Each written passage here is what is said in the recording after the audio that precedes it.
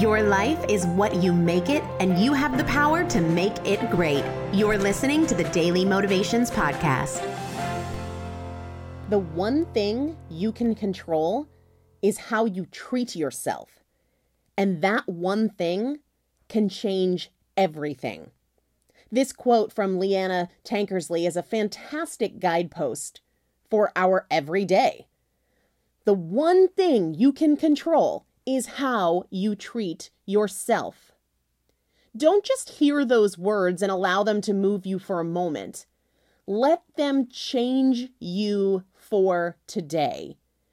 You control how you treat yourself today, and how you treat yourself matters. It changes the way you perceive how others treat you and the gravity of what other people do. It changes how you handle circumstances that are beyond your control. It changes your mood, your outlook, and how you treat other people. So how will you treat yourself today?